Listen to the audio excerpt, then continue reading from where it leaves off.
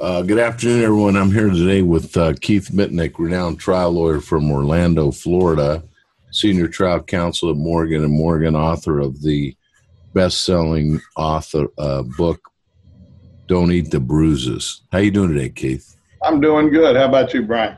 I'm doing all right. I'm always good when I'm with you. Yes, sir. I want to have a little conversation here for lawyers and people that are learning about it. Why do you think, or do you think, that voir dire is the most important part of the trial? Pretty straightforward. You can be the most silver-tongued lawyer, most persuasive guy ever born to do this job. But if you're trying to convince people who already kind of made up their mind, they don't like your side, they like the other side, you don't have a chance. You can go in politics and you try to convince someone who likes Trump he's a bad president. I don't care what evidence you bring, you don't have a chance. And vice versa. You take someone who doesn't like Trump and you try to convince him he's really doing a good job, you can marshal in all the evidence that you can possibly find.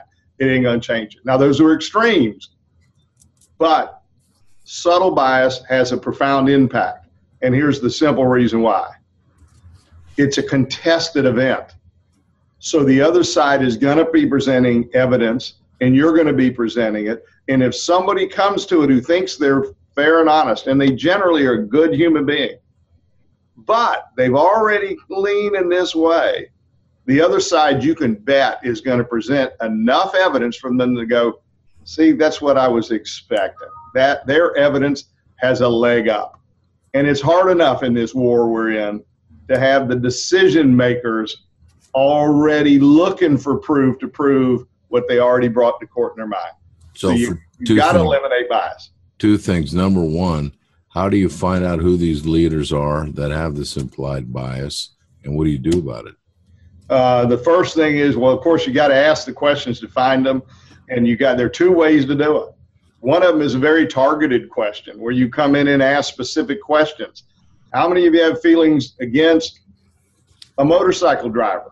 You think if you get on the back of that motorcycle and you're not wrapped in the metal cage of the car that protects you, and you get hurt out in the crash and you're now bringing a lawsuit over your injuries, you're already going to be at least partially at fault because you assume the risk. How many of you feel like that to any degree? And you find out who they are. And then you follow up with, in light of this, in this honor system, would it be fair to say that you'd have a hard time telling the judge and assuring the judge that you can be completely fair and impartial? Under these circumstances, you do your best, but honestly, it might impact you, no matter how hard you try. That's one way. The other way is you ask more open-ended questions. It's a motorcycle crash case, and we're going to be suing for millions and millions of dollars. And I need to know, what are your feelings and your thoughts on a case like that? How do you feel? We need to know. And look, you've got your beliefs. You don't surrender your beliefs because you got a jury summons and walked in this room. You got an absolute right to those beliefs. We just need to know what they are. How many of you have some feelings against that? Let's talk about it. And you just get them going. And some of that's going to depend on the amount of time you got with a particular judge. If you got time, then you may want to hear them talk more and learn more. If you're on a tight time budget, then target it and go get it. And see if you can't get people on this self-reporting system where you lay it out in a way they acknowledge it and get you a fair fight. How do you go about convincing a jury or opening them up to the concept of bias existing? Give me an example. Yeah, that's a great question because you're not going to have all day to give them a lecture on how a little bit of bias would have a profound impact under these circumstances. You're just not going to get up and have a big discussion and educate them. So how do you do it? Well, you got to do it like this. And the best way I've found to do, and it's a big part of the first section of my book, is use a little analogy that brings the point home that a subtle bias can have a powerful impact on the most honest person unintentionally. Doesn't make them a bad person, makes them a human being. And here, let me give you an example. Good morning. My name's Keith Mitnick.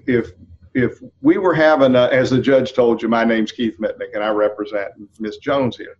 And I'm going to be asking you some questions about life experiences or opinions that you have that could potentially impact you if you just sit on the case. Create a bit of points of friction over the type of case it is. We all have subjects, if there was a debate on and we were asked to judge it, that we come to the debate with some feelings that could impact us from the start. For example, if we were having a competition to see who had the best pies, and it was down to 2 pies, and one of them was apple and one of them was cherry, and I was randomly picked out of the audience to be the judge, and it just so happens I'm not crazy about cherry pie. How many of you think the contestants would want to know that, particularly the one with cherry pie? Everybody will raise their hand. Does everyone agree the only right thing for me to do under those circumstances would be to reveal that and let the contestants decide what to do with it? Everybody will go, yes. Likewise, does everyone agree that not only would it be the right thing for me to reveal it, but it would also be the right thing for me to be soul search and be honest with myself about the potential impact it might have in spite of my best effort to put that aside? Not that I would take some succulent, wonderful pie over here that happened to be filled with cherry and a dried up sorry pie that happened to be filled with apple and pick the apple. I wouldn't do that. But all else equal, when I bite into the cherry pie, my lip kind of curls a little. I can't help it. That's the way I'm wired. So does everyone agree that it would also be the right thing to do to be honest with myself and not sugarcoat the potential impact it might have? Because maybe I'm better off down the hall judging the chili. I pretty much like all the chili. And all the jurors will instantly get it. And you add one little piece. If I were to say to the contestants, honestly, in an honor system here, I need to opt out because I can't assure you I could be completely fair and impartial. I try my best, but honestly, it's tough because that's the way I'm wired. How many of you would think if I said that to contestants that I would sound either unfair or weak-minded? And they'll go, no. Would everyone think I did the honorable right thing? They acknowledge that, and we go, yes. Well, great. This case got nothing to do with something as frivolous as a pie contest. This is serious business, so let's talk about it. Then you roll into it. And I'm telling you, you will watch the lights go on. They're kind of entertained, number one, but number two, they now understand it. And the decent people are going to say, yeah, kind of like the pies. As soon as you go, now this case involves a car crash or motorcycle crash, a medical malpractice, whatever it involves. Some people have feelings against it. I need to know how many it might come into play, some not intentionally. So that's out. Okay, so you mentioned your book. What made you write a book? What made me write a book?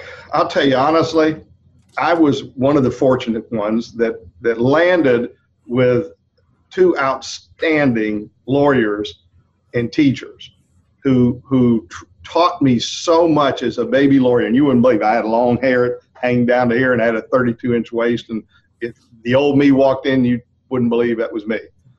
But in those formative baby years, I had some badass teachers showing me how to do it and throwing me in there with them to do it, not just watching and carrying a briefcase, doing it and learning with them. And I, at this point in my career, now 34 years of it, I realized that's not the norm. I was so fortunate. And I thought, you know what? I'm a natural thinker.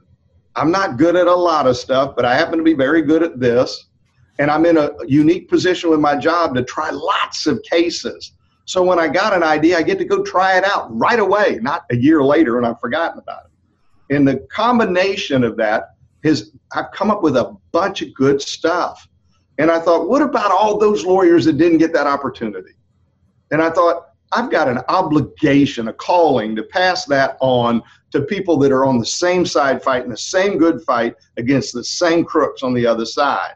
And so I wanted to put it in a book. How do you get it out there? Well, I give seminars all over the country, but there are 100 people in the room. How do you get it to the masses of people that are like-minded doing good work? And I thought, I'm going to put it in a book. Rick Friedman actually introduced me. He'd heard some seminar of mine said, introduced me to Trial Guys.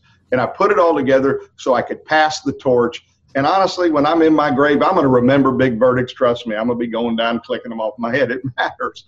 But I'm going to remember that whatever help I've done to pass it on to others, like it was passed on to me, I'm going to close my eyes and they're going to close the casket. I'm going to have a smile on my face. Well, thanks for doing that for all the lawyers.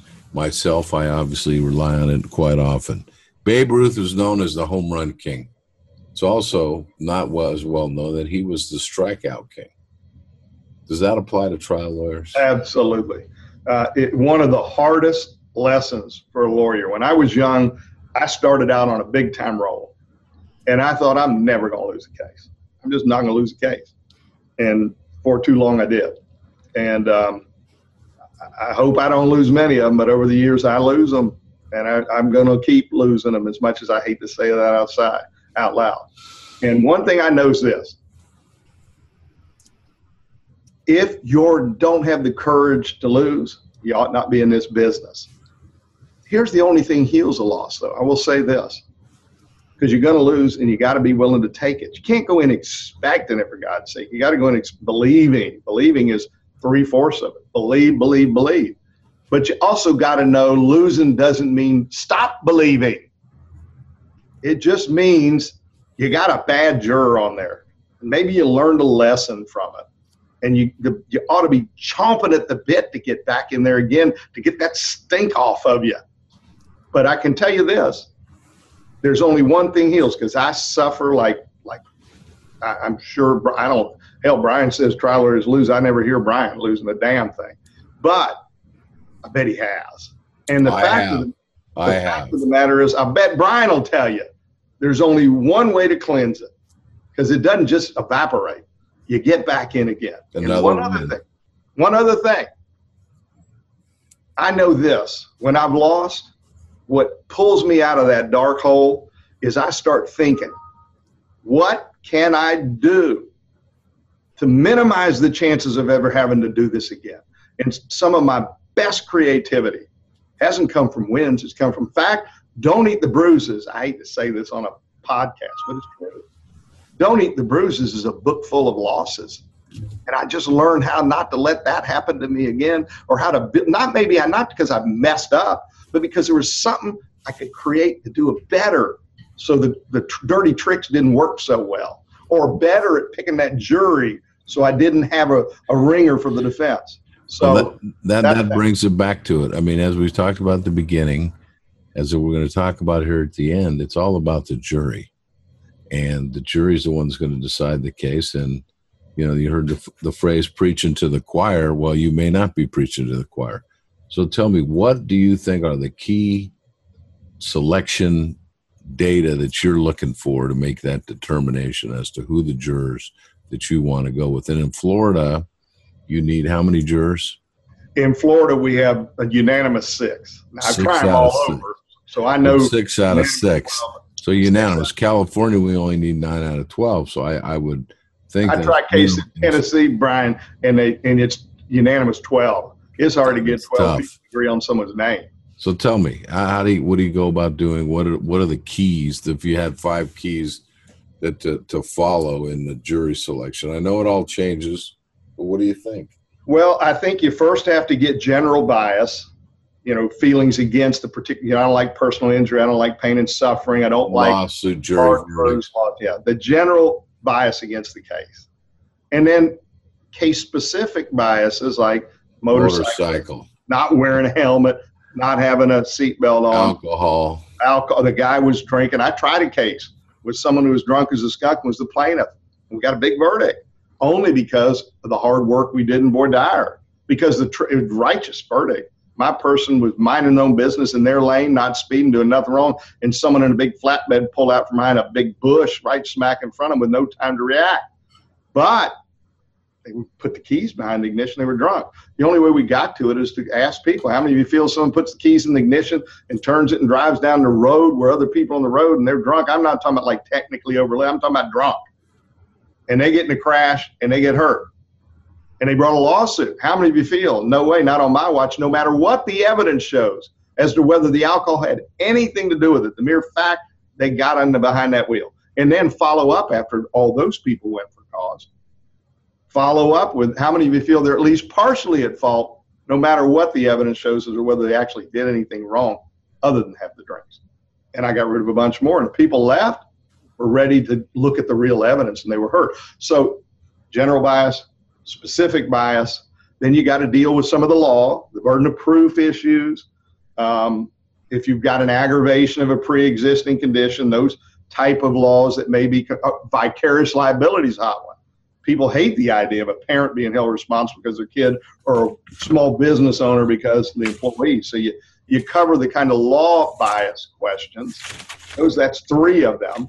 And then you got to find the leaders. Because look, if you end up how do you do that? How do you find the leaders? There are multiple ways. One way is I'm a believer in having these services that do background searches on your jurors. That they don't even have to come to the courtroom. You just have someone there, they train and show how, and they snap a picture of the names of the jurors, and boom, you're starting to get background information. What do they vote? How do they vote? How often? What clubs are they on? And you'll learn things you would never learn in a live voir dire that is very informative in making those hard decisions. So that's part of it. The other part of it is getting them talking and seeing which one of them seem to have a relationship with you, who doesn't.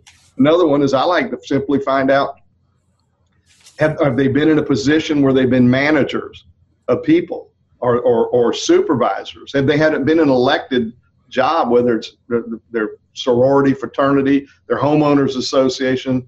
Have they ever been a foreperson?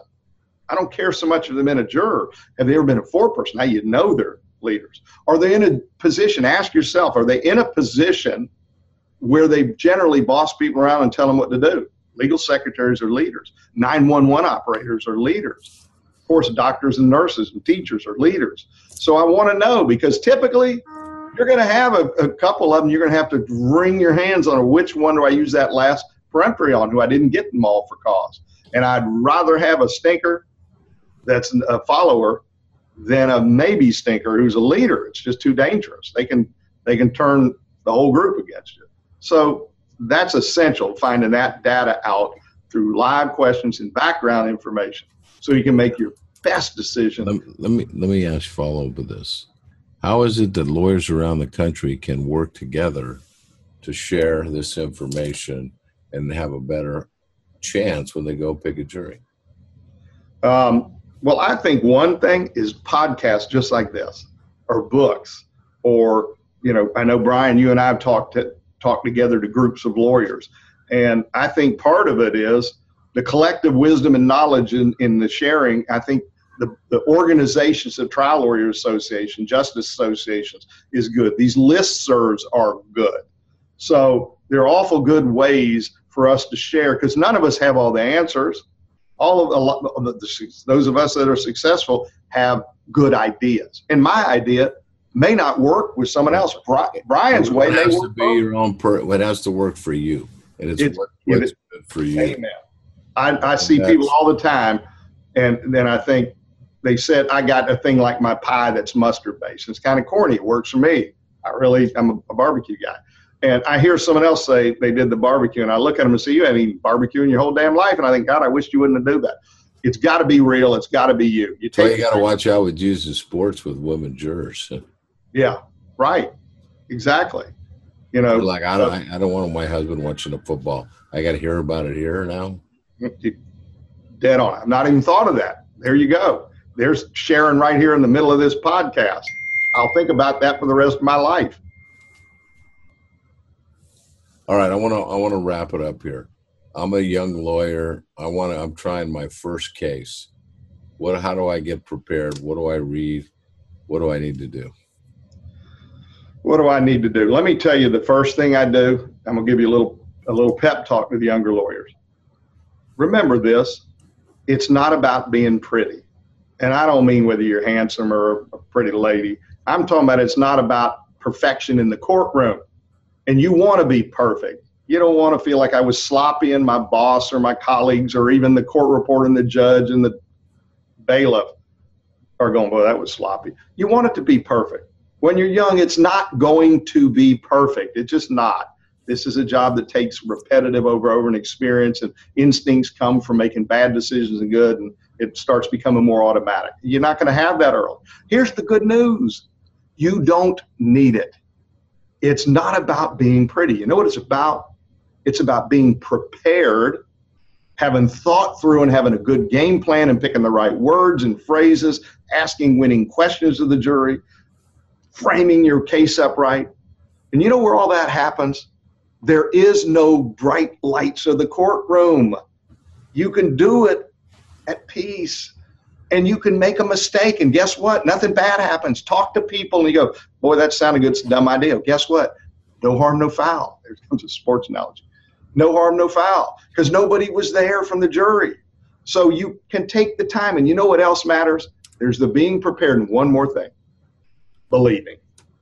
I was going to say. Your integrity. Number one thing is, if you don't believe it, the jury's never going to believe it. Absolutely. So you walk in young, and you got that passion, it's going to go a long way towards commitment. Amen.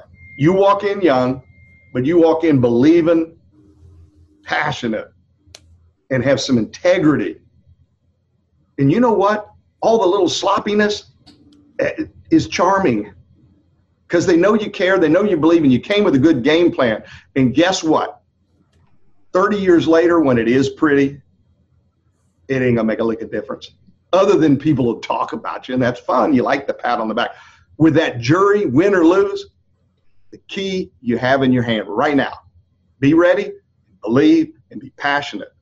And that jury is going to say, couldn't have said it better. Thank you so much, and we could do this all day. Hope to do it again. I wish we could. Thank you so much for your time. Thank you for having me, Brian. Best lawyer in America.